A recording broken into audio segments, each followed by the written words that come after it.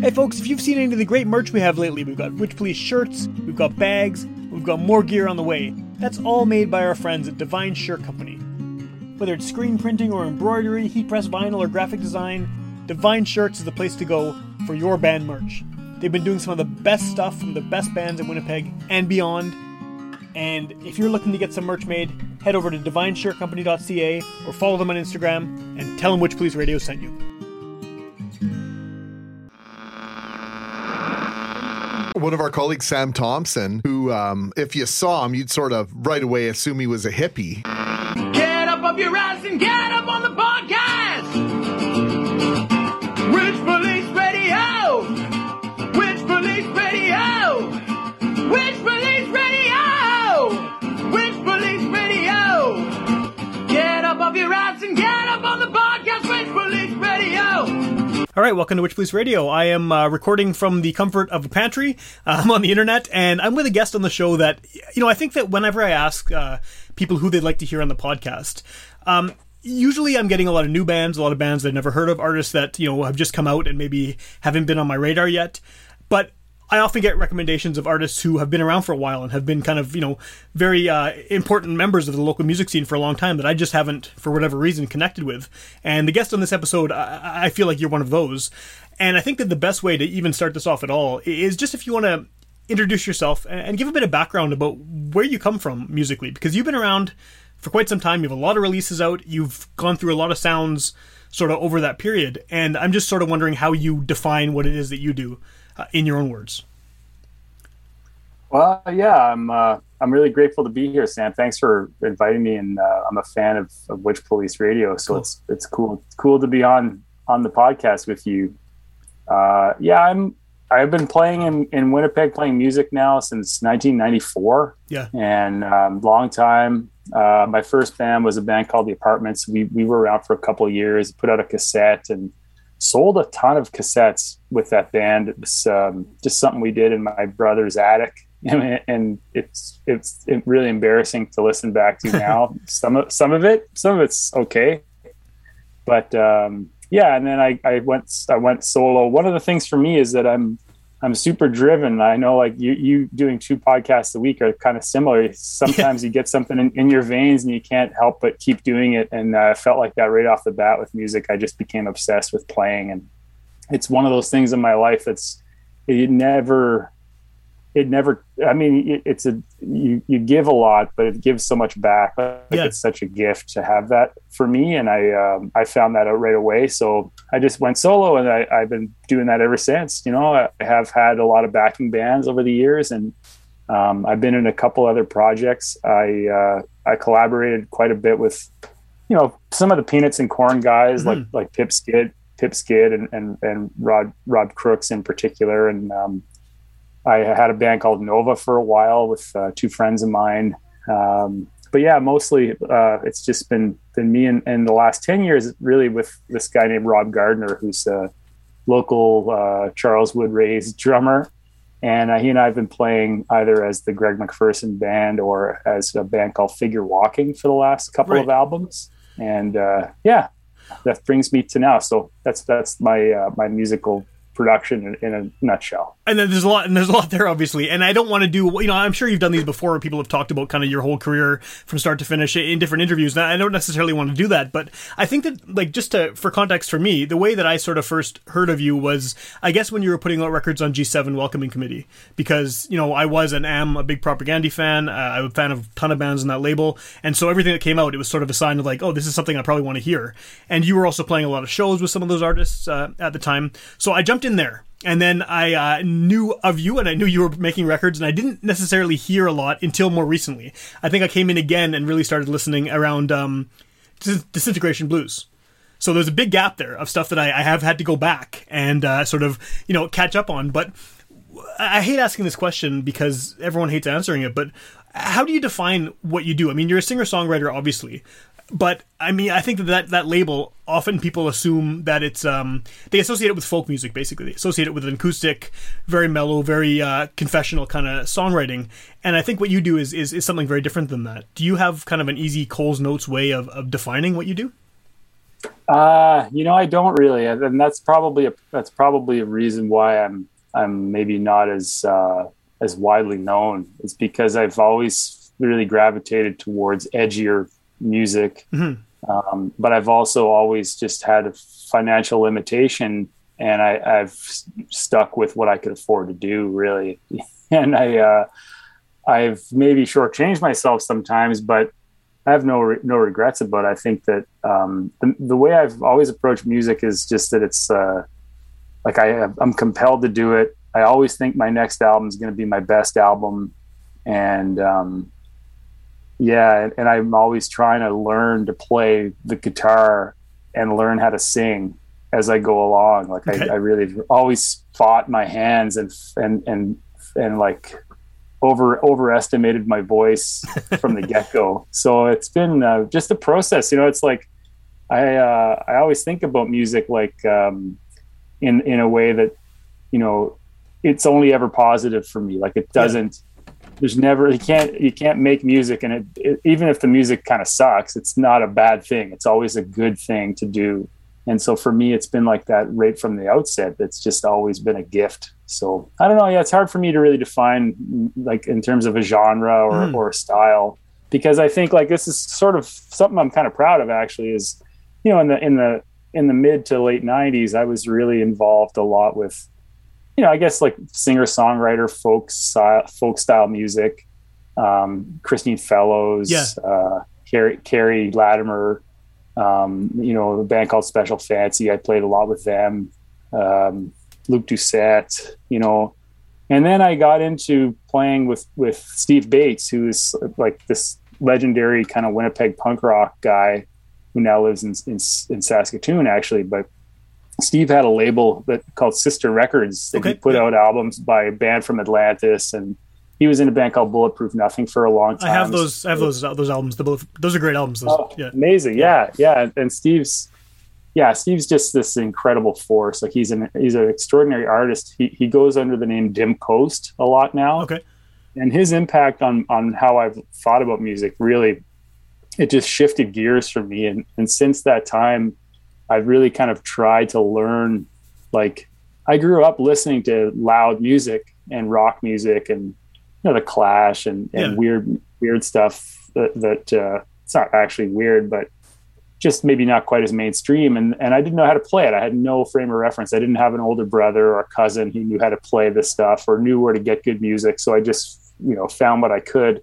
But when I met Steve, like he introduced me to Wire and to Suicide and, the X and all these important bands Silkworm, like probably the most important, biggest influence on me in the last 20 years musically, as a band. And, since then I've really just been pushing myself to play music that sounds more like the stuff that I really love to listen to.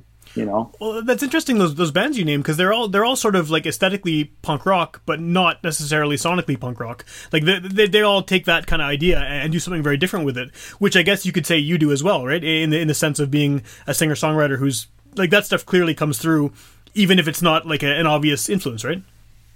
Yeah, it's weird. I hate to admit this, but like I sometimes think that I'm kind of a weird hybrid between something like those bands and someone like Paul Simon. Okay. Yeah.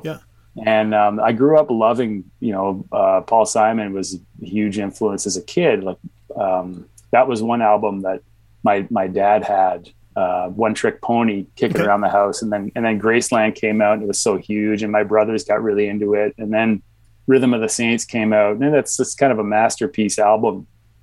And so, I always listen to those singer-songwriters, Leonard Cohen, Gordon Lightfoot, the Canadians, and Joni Mitchell.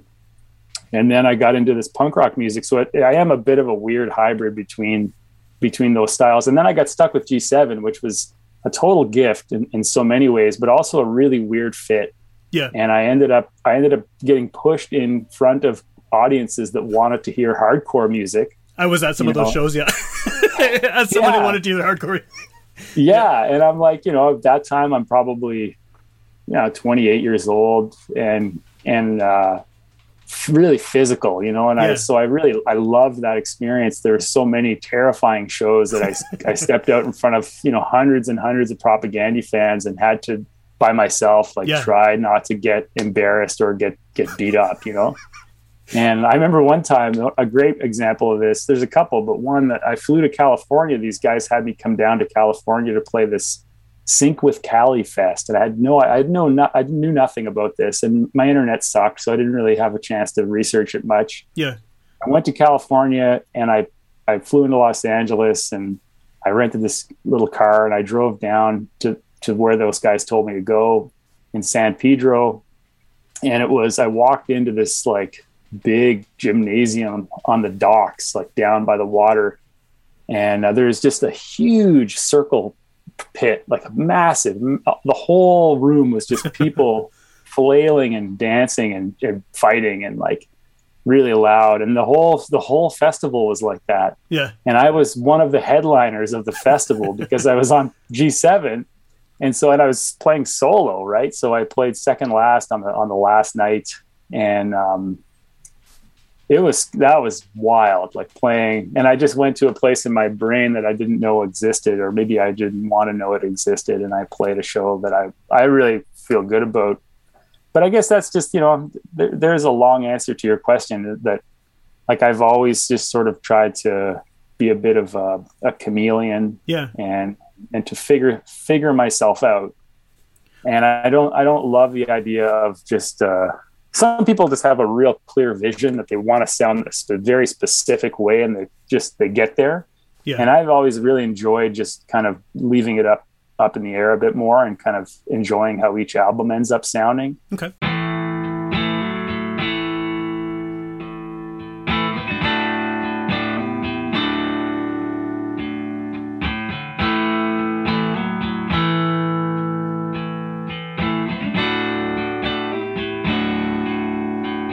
I don't go where I used to be.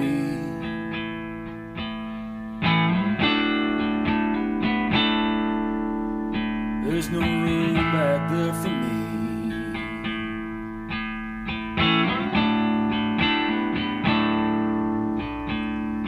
No gentle set of hands to hold my face and tell me I'm living.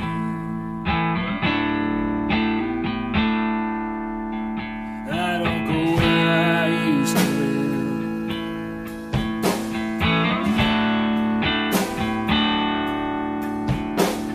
I've painted too many times.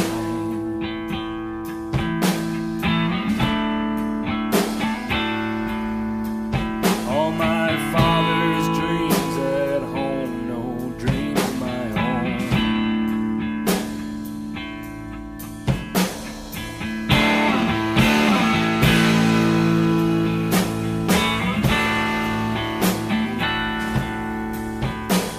And I woke up by the river to a cracking sound.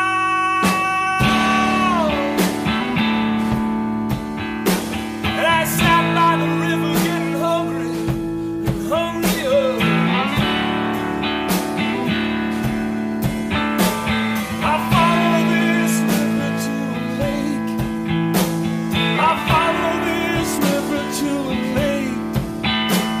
I follow this river to a lake, make no mistake.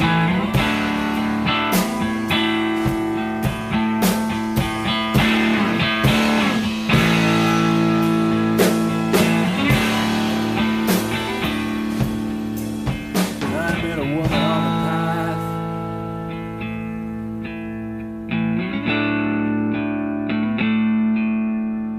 Her eyes were cracked like glass.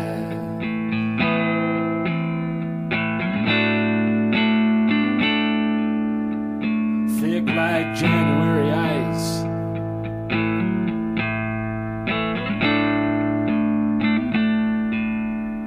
She had no idea who I was.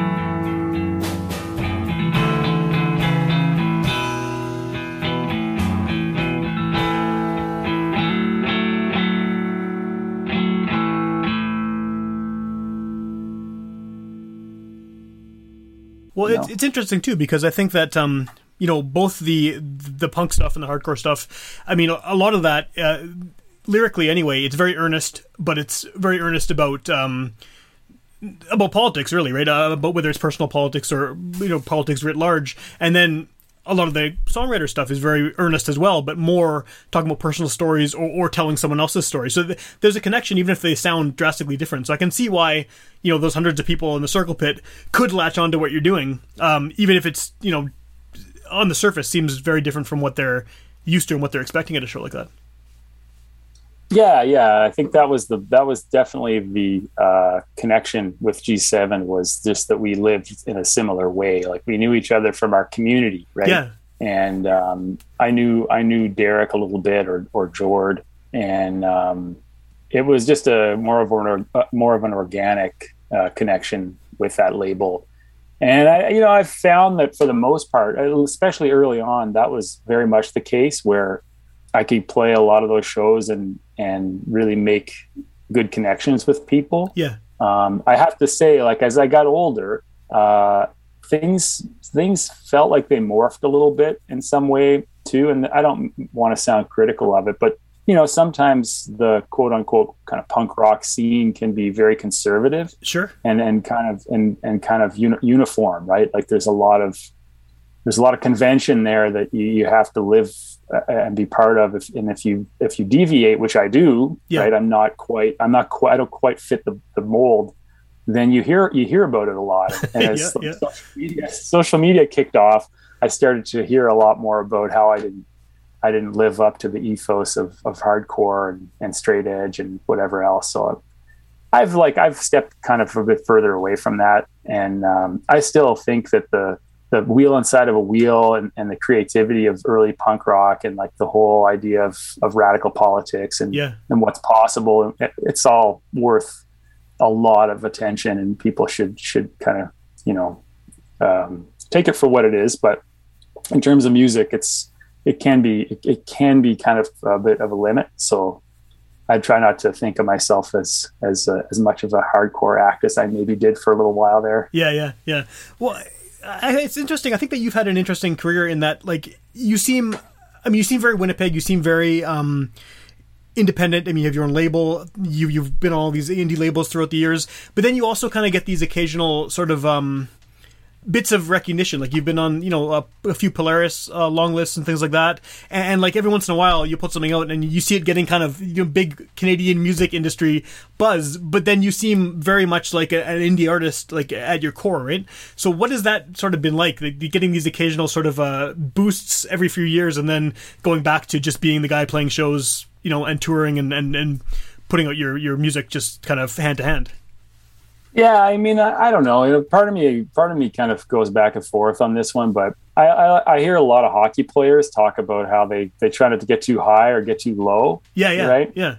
But then I also think, like, hockey players are really boring, and they should probably be a little more interesting to listen to sometimes. So I don't want to come off and just try to sound like, oh yeah, well, I listened to one of your conversations with Pip Skid recently, who's a close friend of mine, and I think he and I approached this in a very similar way, where, like, we really don't enjoy a lot of the kind of promotional aspects of putting out music. We don't gravitate towards that as the thing that we're excited about, right?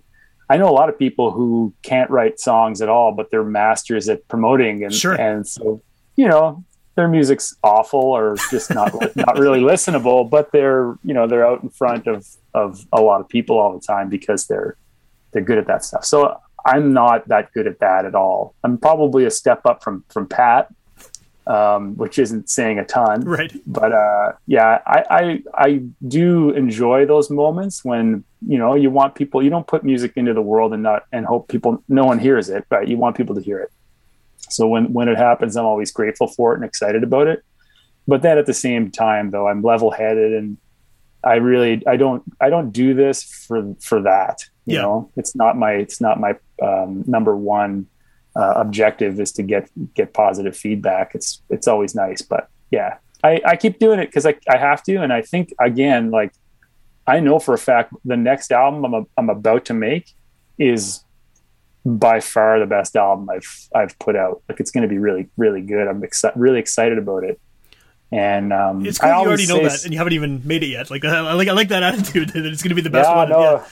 I've been practicing the songs. It's going to be a solo album, and I think Rob will be on it a little bit too. But it's a bunch of songs that I've been kind of holding on to and haven't put on albums for years because they didn't really fit, and I didn't want them just to get lost on kind of more of a rock-esque album. So yeah, I'm really excited about that. I think that, and I have a feeling too that it'll probably be well received because it's not going to be quite as challenging. You know, it's not as sometimes me and Rob, we gravitate towards a lot of physicality and Sure. loud and abrasiveness and guitars and stuff. And I think this will be a little bit more palatable for more people. So anyway, I'm the king of long answers, eh? No, Sam? the long answers are great.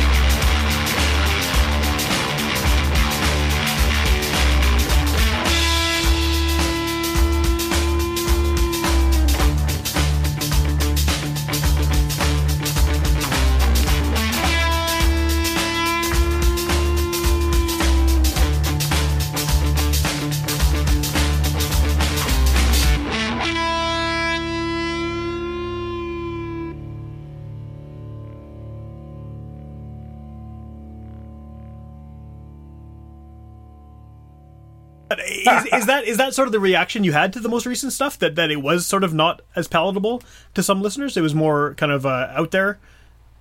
Well, I'll be honest. Since I kind of stepped away from that singer-songwritery world, yeah, which I don't really. That's not really my world. But I've had a lot of people who were really frustrated with me because they thought my music didn't sound the way they thought it would or hoped it would. And I hear it from a lot of people that I love and care about, who are, I guess, fans of my music, but you know, they really love my first album or my cassette that I put out in 1997. Yeah. Right? And it's just the way it is. Like that, I think a lot of us, like, I love some of the early Silkworm albums more than I love the latter stuff. Like, it's just is you gravitate towards the stuff you kind of were introduced to. But I do believe though too that some of the albums I've put out in the last few years have been, you know, pretty rockin' and not really for everybody. So I don't know, but Rob and I made what we made because that's who we are and that's what we were doing at the time. So yeah, it's interesting that you're turning up the volume like the older you get. You usually it's the other way around, right? You make the punk records when you're 18, and then now you're kind of doing the slow acoustic thing. But you got the opposite trajectory, which is kind of cool. Yeah, this album too. I was thinking about that actually, and like one of the things with Rob and I is that we like Rob hits really hard, and he and I kind of push each other with our volume, and I've been writing these songs that are higher and higher in pitch, like the key is. It's just it's becoming too hard for me. I bought a baritone guitar a few years, 15 years ago, but I've really been like tuning all my guitars down half a step at a time for the last few years now. So I could actually keep singing the songs. So one of the things I'm looking forward to with this solo album is just being able to sing without yelling and going into a range that's uncomfortable, because that's often what happens when you're playing with blisteringly loud music. You want to be heard. You have to actually cut through it. So yeah, that's a consequence of playing with a muscle man. Yeah. Well, and you seem like the kind of guy too, where, I mean, based on your previous records, where the lyrics are important and you want people to understand what's being said in the songs too, right? So you want to be able to find a way to get above all that noise and also make it understandable.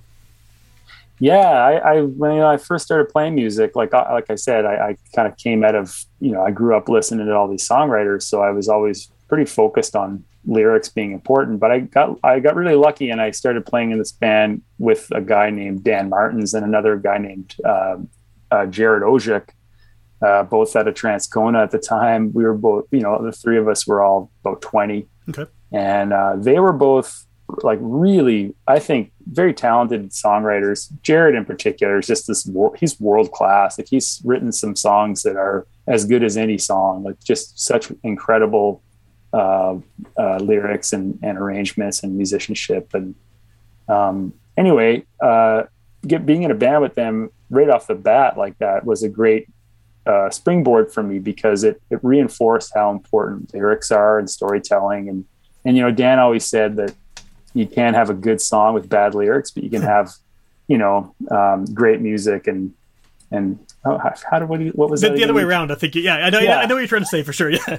Yeah. Thank you. Yeah. It's been a long time, but that was a good kind of seasoning at that time for me to have that. And yeah, I really believe it's true.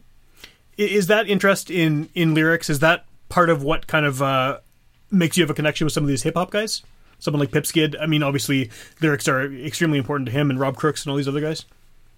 Yeah, I think, Pip in particular for me is just someone that I always had a kinship with. Like, he and I have been really on the same, at the same stage for such a long time, right? We're both, I think we both have a similar number of albums out. We've both been playing since the mid 90s. I remember going to this festival, I forget the name of it, but it was out at Assiniboine Downs. And I watched, I think it was Roddy or Tyler from Farm Fresh throw their cassette over the fence to Martin Tielli from the Rio Statics. Oh, is that how And- that famous incident where they? yeah. And I was standing there and I saw it happen, and I was like, "Oh, damn it! I wish I brought my cassette," you know. and the next thing you know, they had this great collaboration Yeah. with the Rio Static. Yeah. So there's been this sort of parallel kind of movement between Pat and I for sure, and I think a lot of mutual respect. Like he's always been someone that I've really appreciated and valued, and I hope that he would say that too about me. And we've gotten lucky enough to play together quite a bit, but Pat's. I think that's his lyrics too are really that's his calling card. Like his Sure. humor, his anger and his humor. The balance between that, it's always a ledger. Like sometimes it's so much anger, it's almost overwhelming, but sometimes he's just so hilarious. It's almost hard to take him seriously, you know, like some of the songs. And I love it. I love him so much. And I think that he's a talent and an artist that is criminally underheard. Like he's somebody who stands up in my mind with, you know, like Sleaford Mods. Like he's been doing kind of a Sleaford Mods of Manitoba for 20 years, you know? And I love those guys. I think Rob Crooks too is somebody who's got enormous talent and is very ideological, very thoughtful, very considerate writer, and a lot of fun that way too. Like I like it whenever you listen to Rob or Pat, it's like listening to a newscast, like a local newscast, which is that's how it should be. Like I always wonder why people from here write like they're living in Texas, you know? Yeah, it's really strange. It's especially in hip hop. That's one of those genres where there's like this real propensity for people to pretend they're from New York or Atlanta or whatever. In the way, even in the way they rap. Like, I mean, you listen to Rob's accent. I mean, I've known Rob Crooks. He was the singer of my first band when we were in grade 7. So I've known him for a very long time. But like, if I didn't know him, even listening to his voice, I would be like, this is a guy from the prairies. And same with Pipskid and same with McEnroe, even though he's not in the prairies anymore. And all these guys, like there's a localness to what they do. And I think that is something that's kind of what, it's funny to say that because it's kind of what the point of this podcast is about, is trying to figure out what is Manitoba music. Because there's something I think that connects all of it, you know, whether it's punk rock or folk music or metal or hip hop, there's something local. And I have never, in the 8 years or whatever I've been doing this, been able to figure out what it is that makes something sound local. And I feel like your music has that too. There's, whether it's the stuff from 20 years ago or the more recent stuff too, there's something local in there, in the DNA of it. And I don't know what that is, but I like that. I like hearing bands that are being genuine about who they are and where they're from, and even if they don't say it overtly, it comes through in the music. Yeah, and Winnipeg's a really powerful flavor. Like it comes through whether you like it, whether you want it to or not, I think, unless you're like forcefully denying it. Yeah. And or like trying to, you know, write escapist music. I think it's hard to shed the cloak of Winnipeg. Yeah. And it's like a stink that hangs on you, right? Yeah, I mean, well, you know, it's like I talk about this endlessly with a lot of close friends. It's this love-hate, right? We all absolutely hate this place sometimes, but we don't and are embarrassed. Well, yeah, we're embarrassed by it. We're frustrated to no end. Like there's things about the city that just is disgusting. And like today, I'm at my practice space for a little while down the street from my office for my day job, and across the street, you know, I've been there a little bit the last 3 days. And there's a bus shack, and there's people living in the bus shack, and there's a woman there who's got a baby who lives and they're in the bus shack, you know, and there's people in wheelchairs that are living in that bus shack, and like that's our town, right? And so it's a weird place because on the one hand, there's this horror and long-standing historic, you know, we won't have to go into just the colonization and everything else. That's, you know, that's who we are. Yeah. And so it's hard to really truly love the city. But by the same token, Winnipeggers are funny because between us, you and I can have this conversation and you're with me and you're not angry with me for saying these things because you know the experience. But if you and I are let's say drinking at a bar in Toronto and somebody from Toronto starts bad mouthing Winnipeg, yeah, it's not going to fly. We'll throw down. Like, yeah. Yeah. where no one can talk badly about the place outside of the place, right? And I think a lot of places are like that, but Winnipeg has a very, very distinct quality that makes it particularly interesting to me anyway. Like I'm not originally from here. I've been here most of my life, by far, since 1986 or something, really. So since I was a kid, but I find it to be a place that I can't leave. I always end up coming back, and it ends up, as a musician or a songwriter, it's a constant theme in all my songs because it's so fascinating and such a strong flavor and so different than everywhere else in Canada. Yeah. I mean, every place is a bit like that in this country. All the provinces are quite unique in some way, but Winnipeg has just has this dichotomy that's like, a bright side and a very dark side that's so visible and visceral. And like, it's, as an artist, I think it's a great place to be from.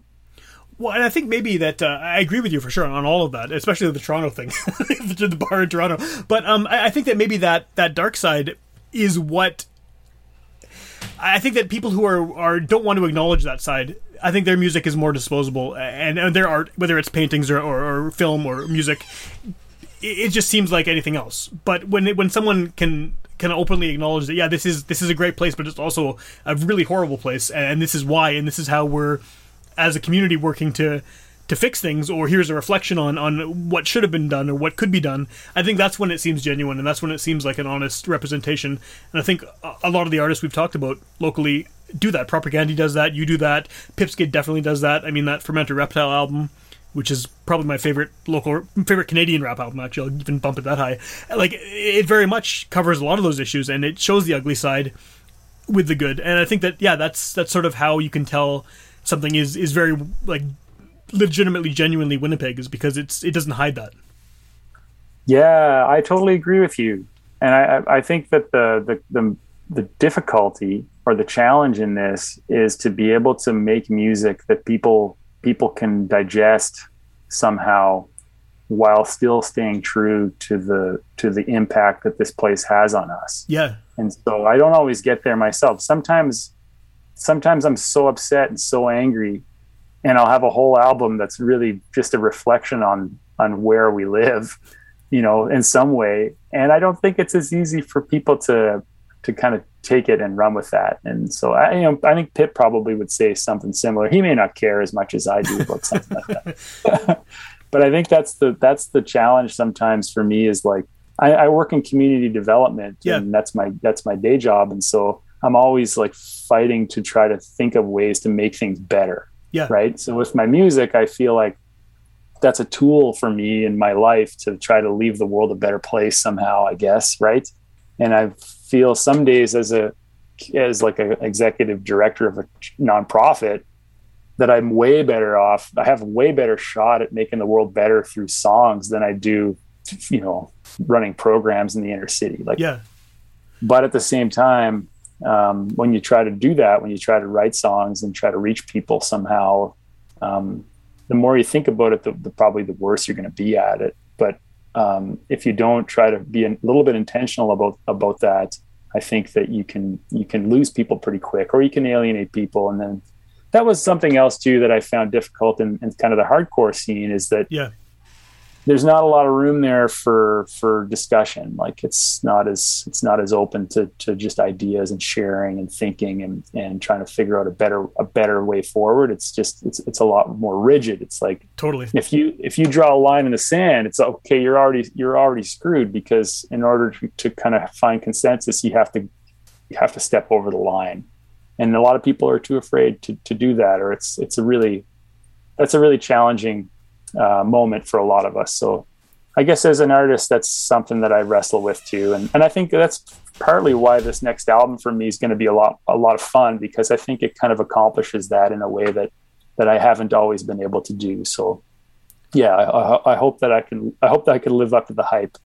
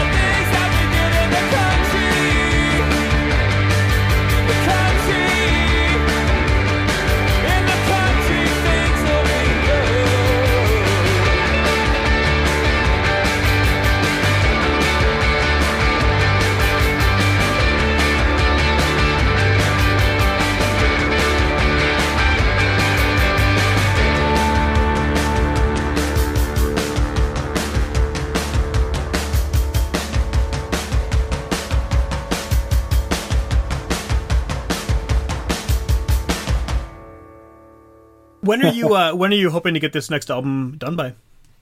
I'm hoping I like, I've been thinking a lot about it, and I've had this sort of dream my whole adult life of recording at Electrical Audio in Chicago. Okay, yeah, and that's where so many of my favorite albums came out of there. And I'm going to try to do it this time. Like, I think I might just drive down and maybe take Rob and maybe see if my buddy Steve Bates will meet us there. So I don't know. I'm just thinking out loud. I'm really kind of dreaming, but I have I have all the material. I have so much to choose from.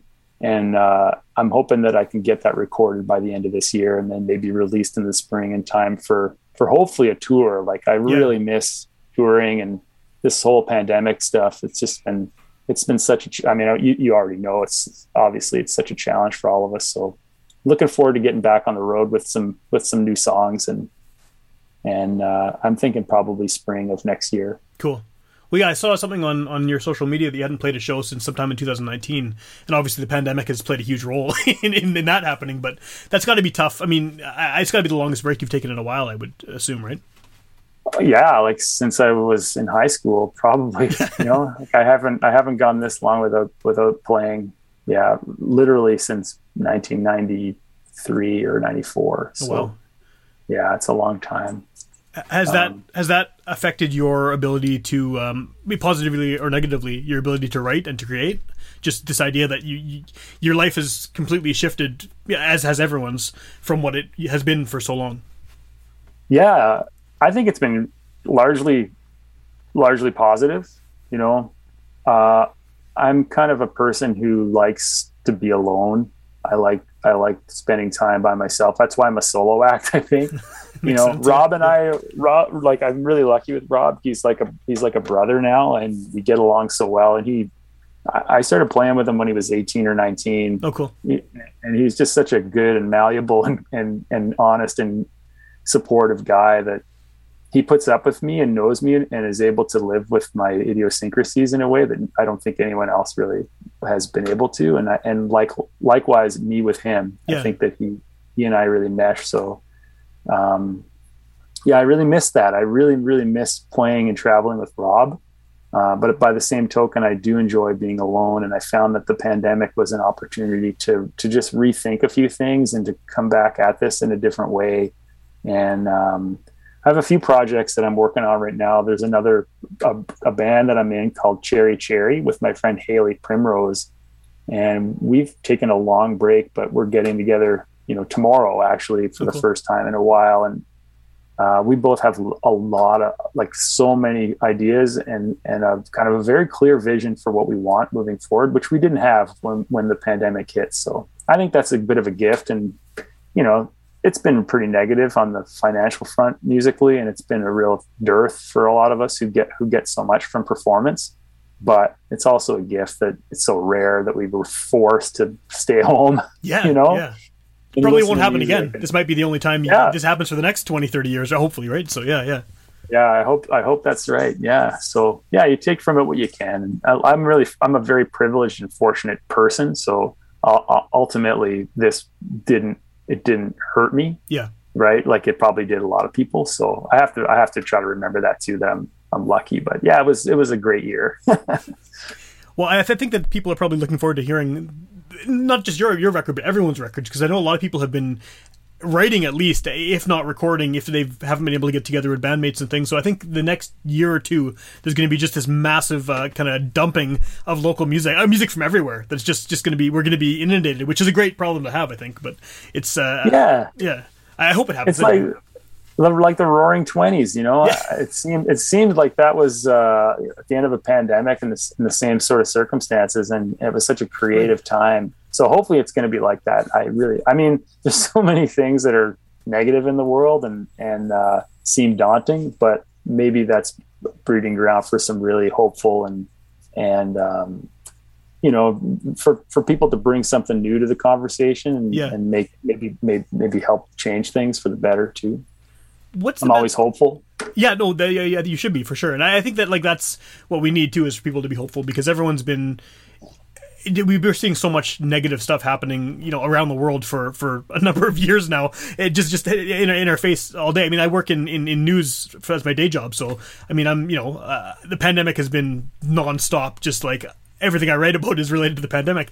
But I mean, even people who aren't doing that every day, it's just all over everywhere. They're getting inundated from all angles. They can't see family. They can't go to shows. They can't do shows. So yeah, I think that if everyone's hopefully positive, we can make the most out of this, because it's been such a weird time. Yeah, and you know, music's supposed to be inspiring and challenging and take you somewhere different, right? It's supposed to be, I think it's supposed to be beautiful and whatever incarnation it takes.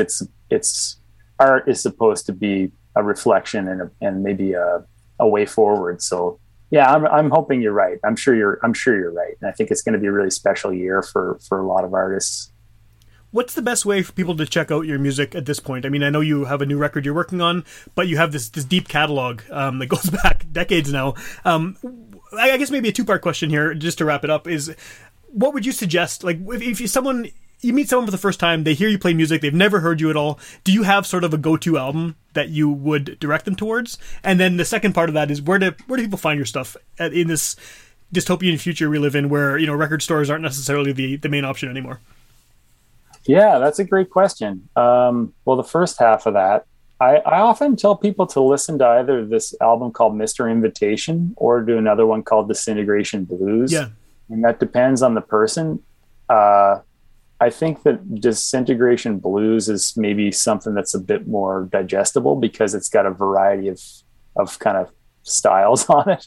There's like some songwritery stuff that I'm proud of, but there's also some harder edge songs that are maybe a bit of a hint at the figure walking stuff that comes later. Yeah, there's some fuzz. There's some fuzz on that record. Yeah, there's some super slow songs that I love, and I have a whole album worth of really slow, dark, heavy music that I want to put out eventually too. And that, I think Disintegration has a bit of that on it. But yeah, Mr. Invitation too, I'm just really proud of it, because I played with Steve Bates and with Jason Tate and Derek Hogue and Ryan Ahoff and Mike Germain for a long time, like probably for the better part of a decade to that point. And that album was like, we finally made the album that we wanted to make together. It sounds like it was supposed to sound, you know? Cool. And that was my first album recording with Cam Lepke, who's kind of become, you know, one of my biggest collaborative partners. He's just a great friend and just such a talented recording engineer and producer guy. And yeah, he's that was our first album with Cam, and I think all my albums since then have been really with Cam. So that's generally where I send people, are those two albums. Okay. Or to obviously to the last one, because I always right. think That's the most recent. Yeah. Right. But yeah, I think, to be fair, those two probably are a good snapshot. And then in order to get it, my albums these days come out on Disintegration Records. So if you go to disintegration.ca, there's a Bandcamp. If you click on, music store or whatever it is, you can get to our Bandcamp and get our music digitally. And in some cases, there's still physical copies. I'm actually doing this interview in my basement next to my wall of like all these boxes of CDs and stuff. This is, I got that's the Rob Crooks box of cassettes there. I put out a cassette, or Disintegration put out a cassette for Rob. Just know that you're a Rob Crooks fan. If you're looking for a cassette, come see me. But yeah, we have. I think I may need to see you about a bunch of the stuff in those boxes there. yeah, that sounds good. Yeah, anytime. But yeah, disintegration.ca. Beyond that, we're on streaming services like everybody else. There's a few albums that are still kind of unavailable, and there's a record called Night Flares that I'm not sure it's fully available, but we just actually Cam kind of surprised me with a remix of that album. Oh, cool. And I think it's infinitely better than the original. So I think we're probably going to put that out at some point too. But yeah, disintegration.ca is likely the best place to look.